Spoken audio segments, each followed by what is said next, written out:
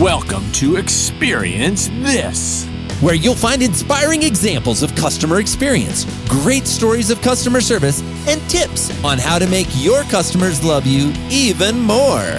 Always upbeat and definitely entertaining, customer retention expert Joey Coleman and social media expert Dan Gingiss serve as your hosts for a weekly dose of positive customer experience. So hold on to your headphones. It's time to experience this.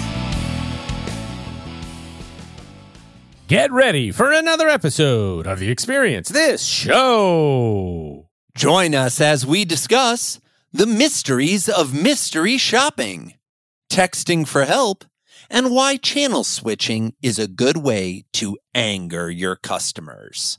Mysteries, queries, and quandaries. Oh my.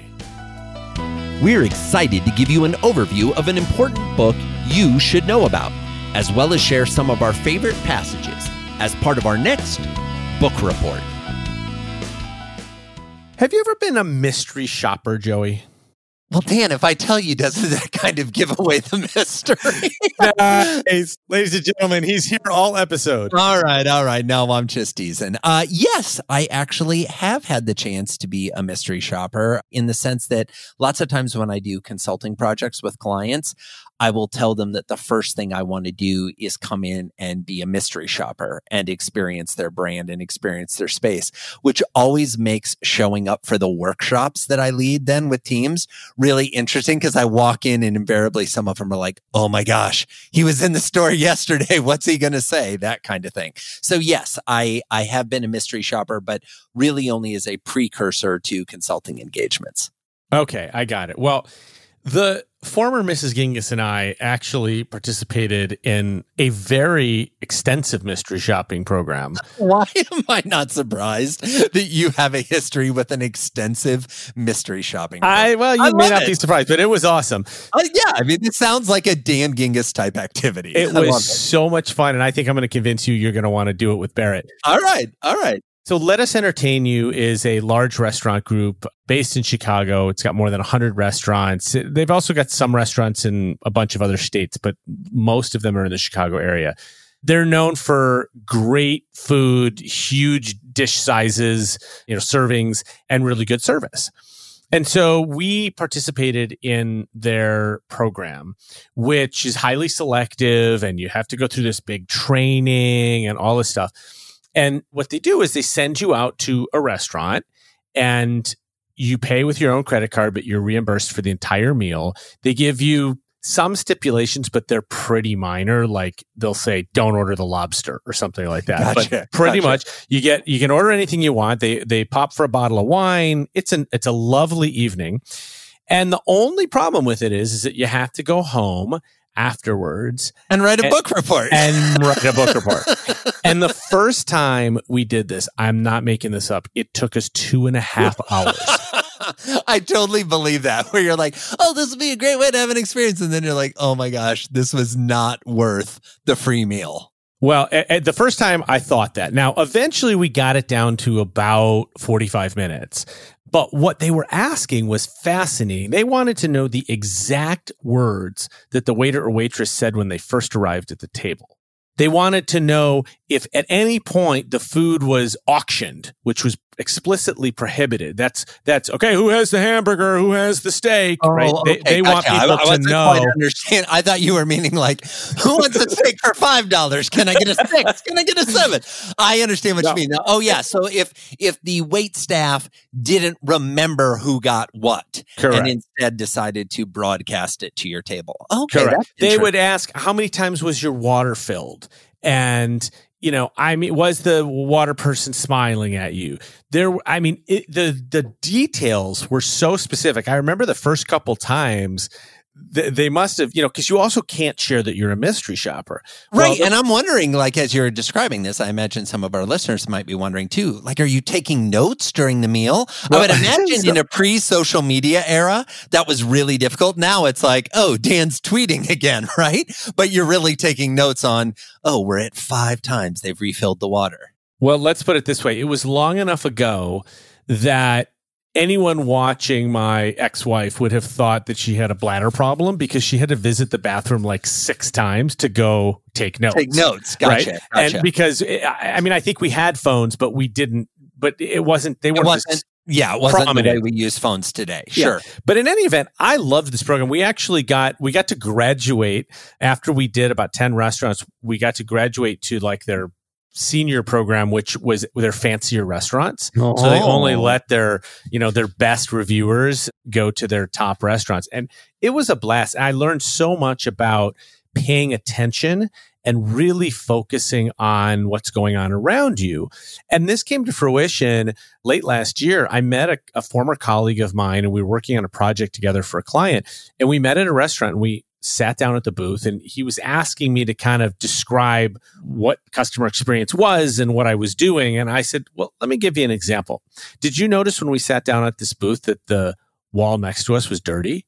His head swished to the left and was like, no. I'm like, that's the first thing I noticed before we even sat down, because I'm trained to just look for that kind of stuff. And this mystery shopper stuff taught me that. And so I was very thankful for the opportunity, not only because I got a lot of great food and wine, but because I really learned how to pay attention to those details. So I love mystery shopping, which is why I was particularly interested in a brand new book that came out in August called The Secret Diary of a Mystery Shopper by Claire Bosk Scott. Now, Claire is from the bailiwick of Jersey. And I'm going to admit to everybody, I had to look this up, okay? I'm not so good at geography. The bailiwick of Jersey is a British dependency off the coast of Normandy, France. It's part of the Channel Islands. It sounds lovely. But anyway, that's where Claire is from. And in her book, she defines kind of why mystery shopping is really important for businesses and how it relates to customer experience. And a couple of things that she noted is she says, you can't be in your business 24/7. Obviously, you can't be in 2 or 3 or 20 places at once if you have multiple locations. You can't improve if you don't get feedback. You can't celebrate your successes if you don't get feedback. You can't manage what you don't measure. And you don't know if you're following your business vision if all you do is sit in your ivory tower and never get out and see how things are actually being done. And so all very good reasons to kind of get out amongst people. I mean, this is kind of the management by walking around theory, right? You've got to be on the front line. You've got to have exposure. And the problem I would imagine that most business owners and managers face is if they go into their store, all their employees know who they are.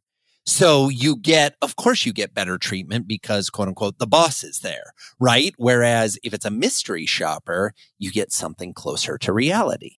True. Although I would say as an asterisk to that, Joey, that a lot of executives set it up that way on purpose. So 100%. One of the companies I worked for, I won't say who it was, but it was set up so that whenever the CEO called customer service, it was like, he was calling the bat phone. And, right. And so a little, siren went off and he got a supervisor who took care of him immediately. So he never got the experience of an actual customer. I had the opportunity to use the bat phone and I said, no, thank you. I'd like to call the 800 number and see what everybody else sees.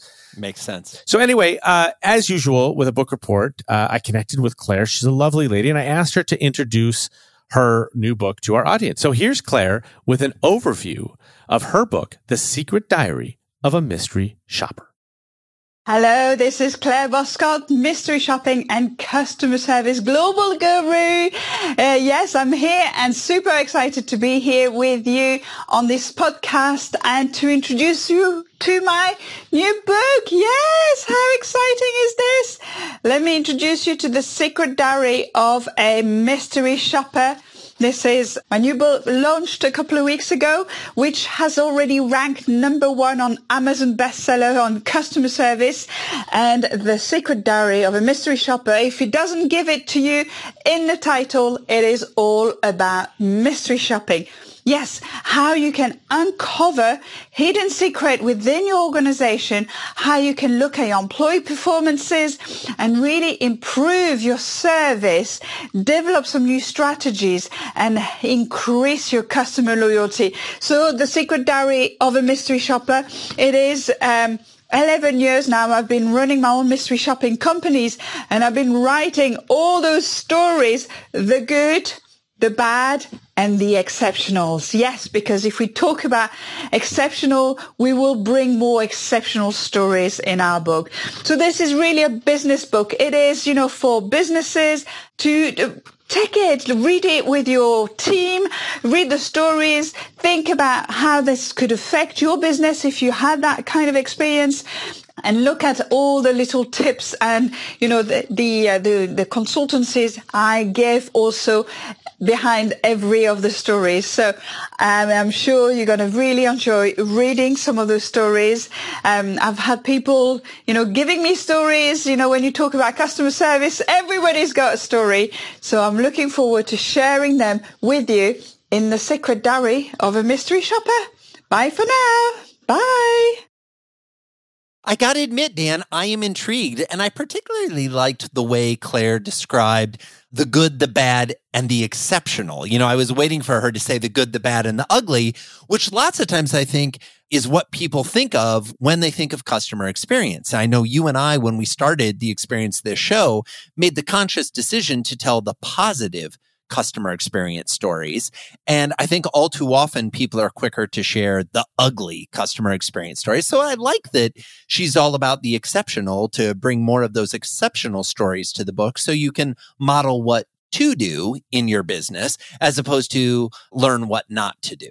Absolutely. And folks, when you learn what you're doing right by collecting positive feedback from customers, do more of it. I mean, when they tell you that they like it, that's a great indication that you should be doing more of it. Just like when customers complain, that's a pretty good hint that you should stop doing something.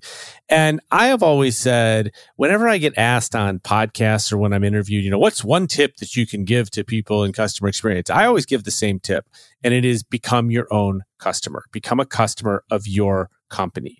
If you don't do that, there is no way that you can truly understand what it's like to be a customer. What does that mean? It means get onto your website and create a login and a password, and then forget your password and try to go through the forget your password. And realize just how insane your process is. Correct. For getting a new password. No, I really like that, Dan. I worked years ago with a company that was in the home heating oil and propane business, kind of a home services energy company. And one of the things that really surprised me when we started is how many of their employees were not actually customers. And it actually, by the time we left there, a significant percentage were, because we adopted a program where we said, we're going to help subsidize getting employees to become customers because we wanted them to have that perspective and have that experience. Even if they might not have the direct financial impact of the experience, we at least wanted them to go through the setup and the various customer service interactions so that we could hopefully make the business better. Outstanding. It's just such a great idea. I mean, think about a customer service agent who's trying to help a customer navigate the website, but the agent's never actually been on the website because they don't have an account. So what are they doing? They're reading through a manual or a click-through on a web screen saying, oh, and you should see in the top right corner a purple box. Well, if they've never logged in, they don't know what they're seeing. Exactly. And it does make all the difference. Yeah. And it can be very frustrating to the person on the other line. Okay, Joey, I think of all of our book reports, this is the best author favorite passage that we've ever had. Ooh, pressure. Ladies and gentlemen, tune in for this one. This is going to be interesting. I like it, Dan. Here's Claire reading her favorite passage. Can you steal jewelry? Okay, so that was a first. I just received an email from my client, a large jeweler's, who had finished a big safety and theft training with their staff and wanted us to go and try to steal something from one of their shops. Wow. Okay, this was taking mystery shopping into a whole new dimension, as this could have secondary implication. We had to think about this one before. What would happen if I get caught? What if the alarm goes off? What if the police is being called? What if we get filmed in CCTV camera? You see where I'm coming from?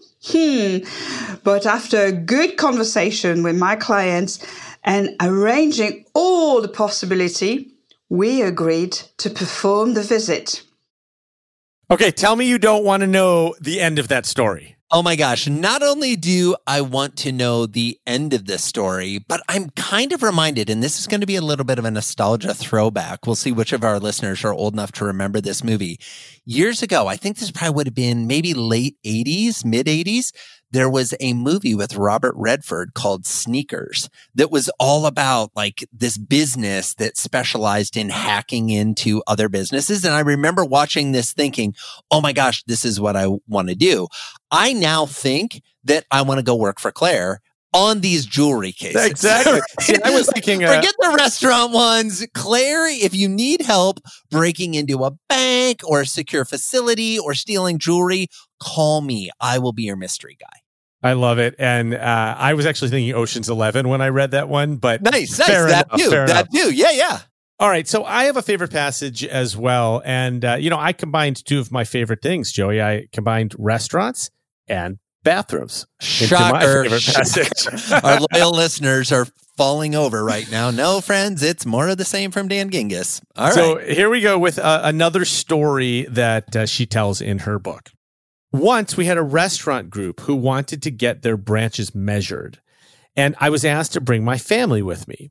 We arrived in the restaurant, and as she loved being a little mystery shopper, I sent my daughter to the toilets to check them out.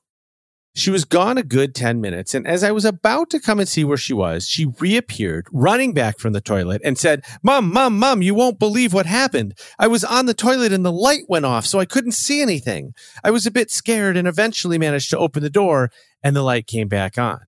You can imagine the situation. The toilet lights were activated by a sensor. The door was tall enough to trigger it, but she wasn't. The lights went off until she managed to open the door again. The point is what this group of restaurants did after this visit. They readjusted all of their toilet sensors so small people could also be picked up by the sensors. They also took it a step further, having had this feedback from a 6-year-old girl. They revisited their entire young customer experience and suddenly increased their family revenue by 40%.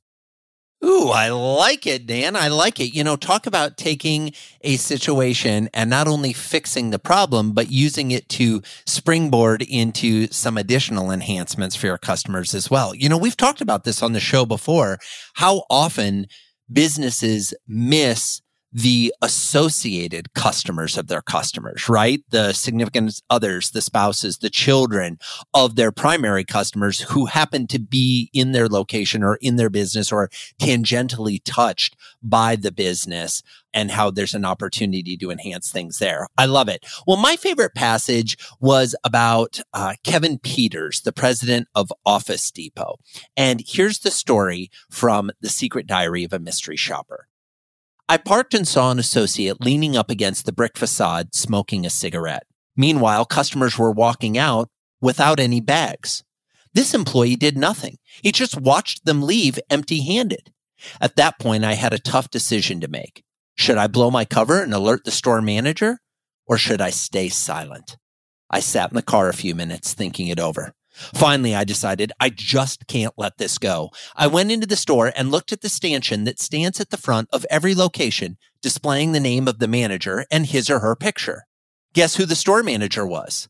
Yes, the guy smoking outside the store. So I went up to him and introduced myself, and we had a good long talk. He was ashamed of his behavior, and he was sweating during the conversation. He promised he'd do a better job of taking care of customers, and I promised to keep in touch. Even today, we exchange emails every month to discuss his performance. Joey, I'm telling you, I want to work for a company someday that has a president like Kevin Peters. And that was actually part of a larger story where he talked about visiting dozens and dozens and dozens of stores. And I have to tell you, my father, who was a business owner of a formal wear business, did the same thing. He traveled all around the country and visited his stores. And that's when he learned the most about what was actually going on. You can't tell this stuff from a report or a spreadsheet, or even, frankly, from talking with your employees. You have to go out there and do it yourself. And so great job, Kevin Peters, for being your own mystery shopper. I love it. So Guys, check out The Secret Diary of a Mystery Shopper by Claire Bosk-Scott. It is available on Amazon. I hope you enjoy it as much as we did. And don't forget to be a mystery shopper in your own company. We love telling stories and sharing key insights you can implement or avoid based on our experiences. Can you believe that this just happened? So, Joey, when you communicate with friends or family members, what's the most common way that you connect with them? I would say at this point in the game, text messaging is the most common. And the way I know that this has really increased, especially in the last few months, is I am currently looking at the little indicator on my screen and I have 19 unread text messages. So my text messaging is almost starting to feel like my inbox for email, but that is definitely the tool I use the most. Well, that would make me break out into hives. I couldn't possibly let that happen. But I'm glad you said that because that's how you and I connect too. Almost always when we're in between shows, we're texting all the time, ideas back and forth and questions, etc. And so I think that's true of most people, that texting has become the mode of communication between two people. So there's a line that I remember from a really great business book called Message Me. And it was written by a friend of mine, Joshua March, who was also the founder of a social media and messaging service platform called Conversocial. He wrote, quote, "I tell my family and friends to message me. Why can't a brand just message me?" Unquote. It seems so simple, right? So during COVID-19, when customers have been stuck at home, texting has become a much more important communication method for companies. Podium, a customer messaging platform for businesses, reported that more than 60% of consumers received or exchanged text messages with a local business during the early days of the pandemic. Now, I'm sure that number has gone way up since then. Joey, have you experienced texting with businesses during COVID? You know, Dan, I have. And what's interesting, I talked about one of these early on, I think, not to pull a Dan, but I think it was back at episode 103 when I talked about the eye doctor experience that we had. But even just in the last episode, we talked about the experience I had with movers. And what I didn't share, I don't think, during that segment is that because of COVID, we were texting back and forth, and I was actually texting videos of the house. You know, normally when you do a move, somebody from the moving company comes and they walk through the house and you show them all the stuff. Well, because of COVID, I was like, I really don't want to have random people walking around inside the house if we can do this using technology. And so I would text, all right, I'm, here, and we would, I would shoot a little video and text it from that room. And then I'd go to the next room and shoot another video. And so I basically just sent them a string of videos so they could do a virtual walkthrough of the house. So yeah, I've definitely been using texting more with businesses during this time. And I've really appreciated the businesses who've been willing to do that. Some are like, oh, well, we don't really have the tools set up for that. And I'm like, what do you mean? You don't have a cell phone? Like, come on. I don't know what tools you need. Exactly. And I mean, I do it all the time as well. I've gotten a lot of notifications for doctors or dentist appointments for me and the kids. When my Grubhub is about to be dropped off, I get a text. When it's time to pick up my groceries or my prescriptions, I get a text. We talked in a previous episode about Imperfect Produce, which I get every week. They tell me when the driver's down the street and when he's arriving at my house. I think it's great. And it's such a great way to keep in contact and to understand what's going on. So this got me thinking about why more companies aren't using this simple and effective communication method for servicing their customers. And I remembered a story from right before COVID that I had wanted to tell on the show, and then I kind of passed on it because people stopped traveling, et cetera. It might have felt a little tone deaf to talk about traveling. No, I hear you. Hey, you know what? I think it's relevant again. And so here it is. So I was on vacation in Miami. This was about December-ish. And I stayed at a hotel called The Confidant, which is owned by Hyatt. And when we checked in, the receptionist pointed out that if we needed anything at all during our stay, we should text him. Now, he said that sometimes there was a hold time on the guest services phone number. And of course, the front desk was often helping other guests. But the text line, he said, was open 24 hours, 7 days a week. And it had a response time of only a couple minutes because every hotel employee had access to it. Now, interestingly, during our stay, we forgot about the text line. Oh, of course you did, because most hotels don't have a text line. Exactly. And so we ended up standing in line at the front desk to ask about getting some additional water bottles for our room. And we waited patiently because sure enough, there was a line. There were a couple people in front of us. And then when we finally got to the front of the line and told the receptionist what we wanted, he said, "You didn't have to wait in line. You could have just texted and we would have dropped it off at your room." Ah, got it. So they are trying to condition you. And, it's not like they didn't tell you when you first checked in, but I do like how you got this reminder that you could save some time by texting. So it's like it's a benefit to you, even though, let's be candid, there's some business benefits to them to moving these to the texting channel as well. Of course. And they don't want to, they don't want people seeing long lines at the front desk and all that sort of stuff. So I did some research on this because I was really interested in this texting program. You and I, obviously, when we are traveling and speaking, stay at a lot of hotels. And this is the first time that I had experienced being asked to use a text line. So I found out that a company called Slalom Build was actually the leader of the design and user experience for Hyatt's mobile app.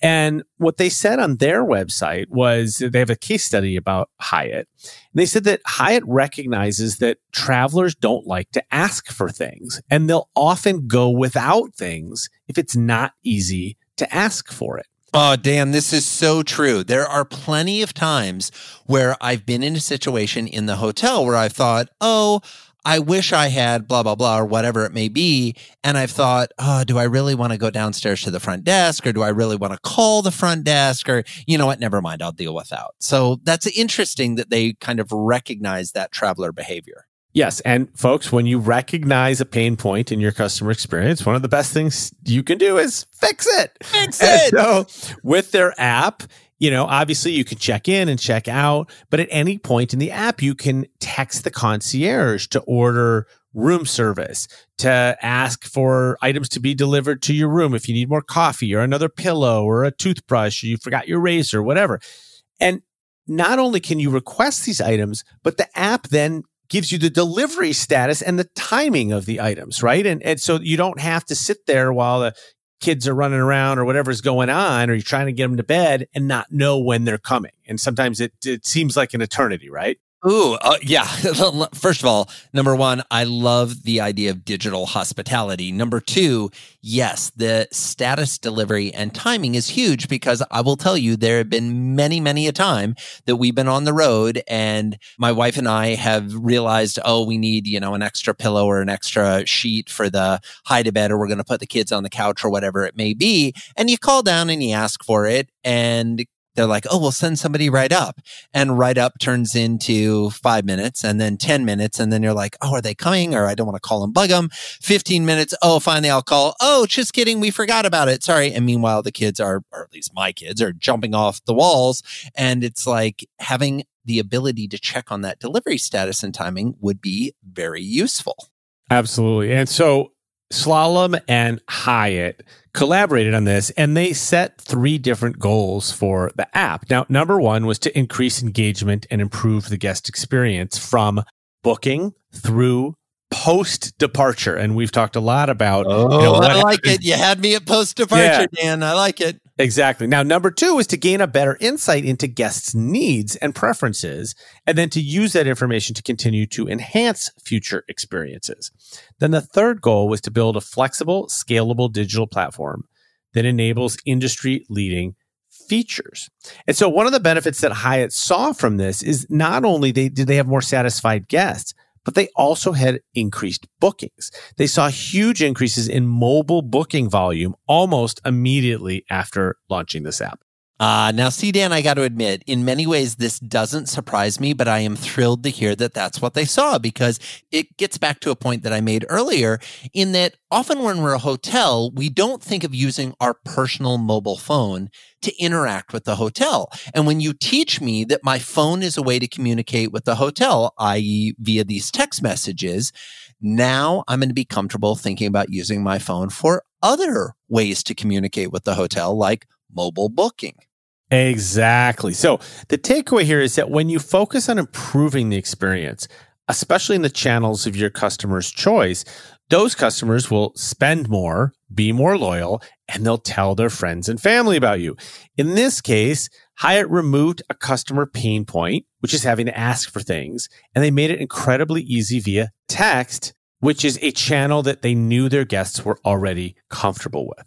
You know, this makes perfect sense, Dan, and it really supports something that I saw from a report from the folks at Podium. The report was called 5 Ways to Stay Ahead of the Competition. And one of the main benefits of messaging for businesses is that they can be channel agnostic by employing a single messaging platform. So in other words, customer service agents don't have to learn different messaging platforms like Facebook Messenger and WhatsApp and Twitter direct message, which, let's be candid, they should talk to you, not to me, or really care what the customer's using, because all of the messages can consolidate into a single agent inbox, which allows you to deliver a much more consistent experience across all your interactions. And let's be candid, it's like there's a new app every week. There's something new coming out all the time. So if you really want to be thinking and planning for the future, you've got to be ready to handle this. Absolutely. And it's a great answer to the question I always get, which is, which channel should I be in? And my answer is always wherever your customers are, right? Right. So one more thing that Podium said, which I think is a great thing to leave our listeners with. They said, now is the time to start messaging your customers or risk losing them to businesses that do.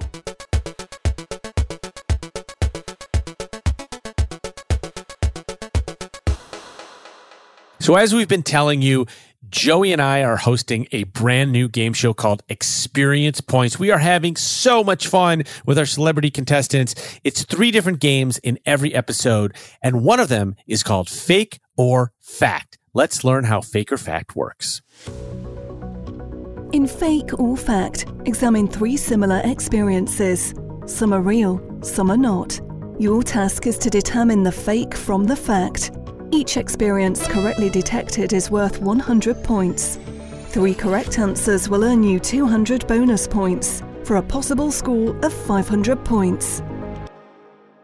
Well, I got to tell you, Dan, one of the reasons I loved the concept behind this game is we've got some amazing contestants who've been there, done that, got the t-shirt. They know customer experience inside and out. And this was kind of a fun way for you and I to play around with them a little bit, right? Tease them a little with some things that might be real or might not be real, because let's be candid, when you've been in the customer experience game for a while, you come to realize that the horrors of customer experience or the surprise and delight moments of customer experience, there's a ton of them, and you never really know what's going to come next. And I'll tell you, in this era of quote unquote fake news, it was a lot of fun to try to create the fake experiences and see if we could get people to think they were real. And actually, Joey, you and I did a pretty good job of that, because we fooled some experts. It was great. Yeah, and I don't know if that speaks more to our character or our creativity, but we'll let the audience decide. But it was super fun to be able to do this. It ends up being a fast-paced game. It ends up being a game where you get to see what's possible. And what I really loved about the games, not only Fake or Fact, but all the games we play on Experience Points, is that they're designed to help us create some teachable moments, to have some conversations with our customer experience expert contestants to suss out how companies should be thinking about their own customer experience. So it's not just an entertaining way to spend a little bit of time, but there are some great takeaways you can apply in your business. Absolutely. And I will say, I mean, Joey and I love recording this podcast, Experience This, but I think this is the most fun we've ever had recording this game show, because it is just so much. It's so entertaining the entire time. If you like this show, you will love experience points. So do us a favor, check it out at experiencepointsgame.com. That's experiencepointsgame.com. It's brought to you by our friends and sponsors of the Experience This show as well, Avtex. Check them out at avtex.com. Thank you, Avtex, for keeping us employed and really allowing us to have a ton of fun.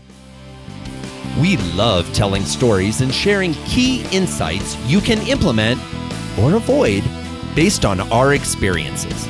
Can you believe that this just happened?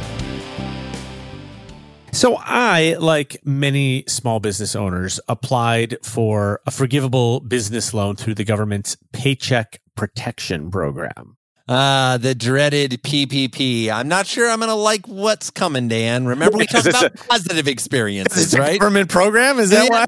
No, I know, and I have a number of friends who worked in kind of the administration of this program on the banking side, and talk about some horror stories of just like wanting to do the best to help people out and just not getting good information and directions, especially at the beginning of how to process the applications, how to manage it, et cetera, et cetera. Well, yes, and now you're going to tell most of my story for me. But yes, this is about a bank. It's not about the government. Joey, I don't know what your hourly consulting rate is, but I could tell you that given the paltry sum that I actually ended up receiving after all my hassle, I think I pretty much broke even on the whole thing. So as I mentioned, the Paycheck Protection Program, or PPP, as you said, is a forgivable loan, and it's designed to help small businesses stay afloat and keep more people employed during the pandemic. Now, it was kind of hastily announced at the beginning of the pandemic, if I could. That's an understatement. And it actually took banks by surprise, and many of them were not prepared for what was an onslaught of loan applications.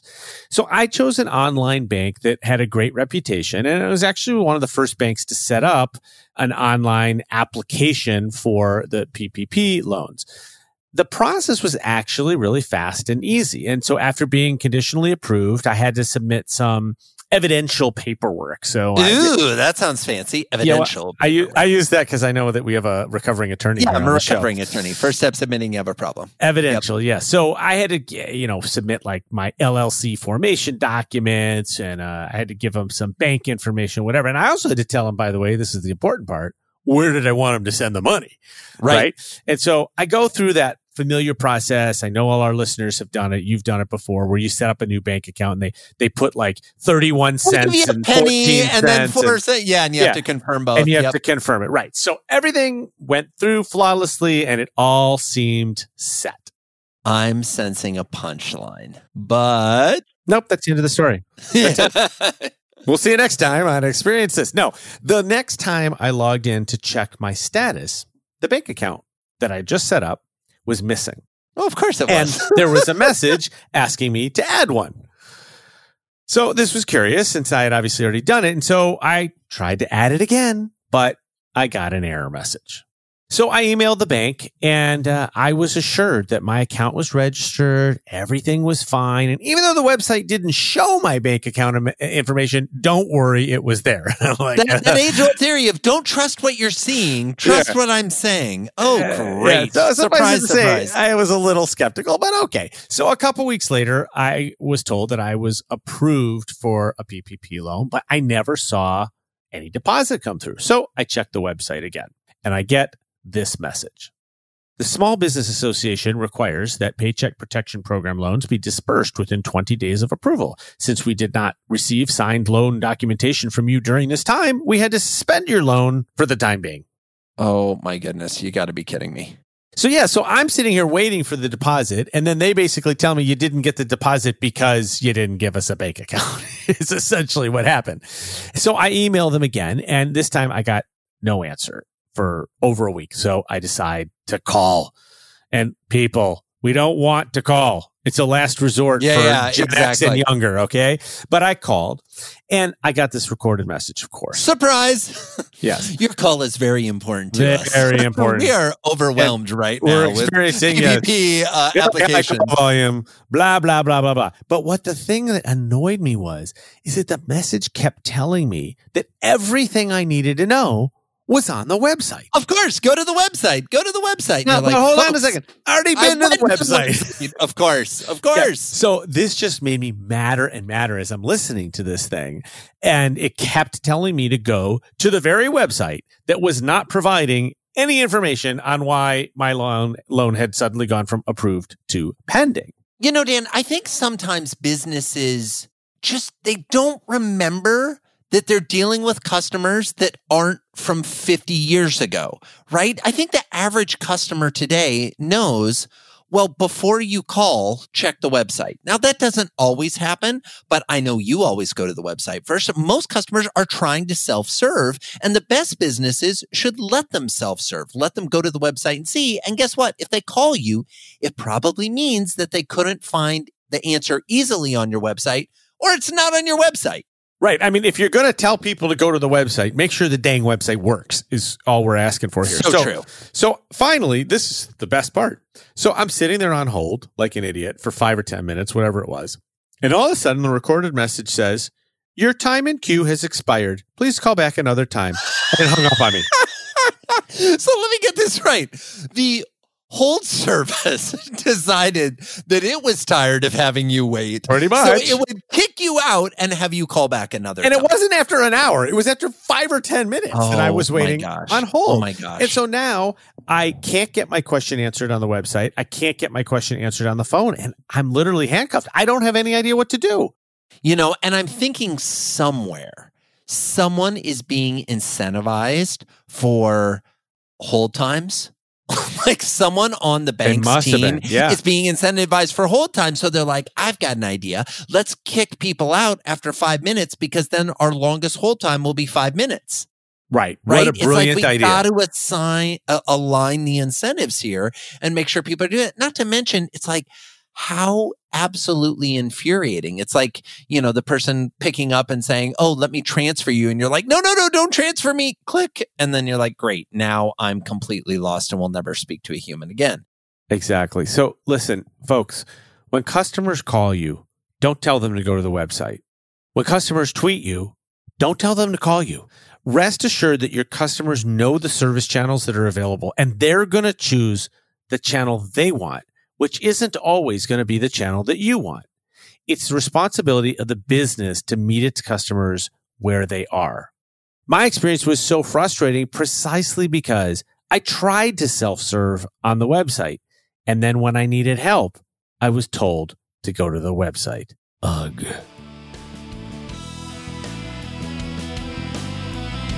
Wow! Thanks for joining us for another episode of Experience This. We know there are tons of podcasts to listen to, magazines and books to read, reality TV to watch. We don't take for granted that you've decided to spend some quality time listening to the two of us. We hope you enjoyed our discussions, and if you do, we'd love to hear about it. Come on over to experiencethisshow.com and let us know what segments you enjoyed, what new segments you'd like to hear.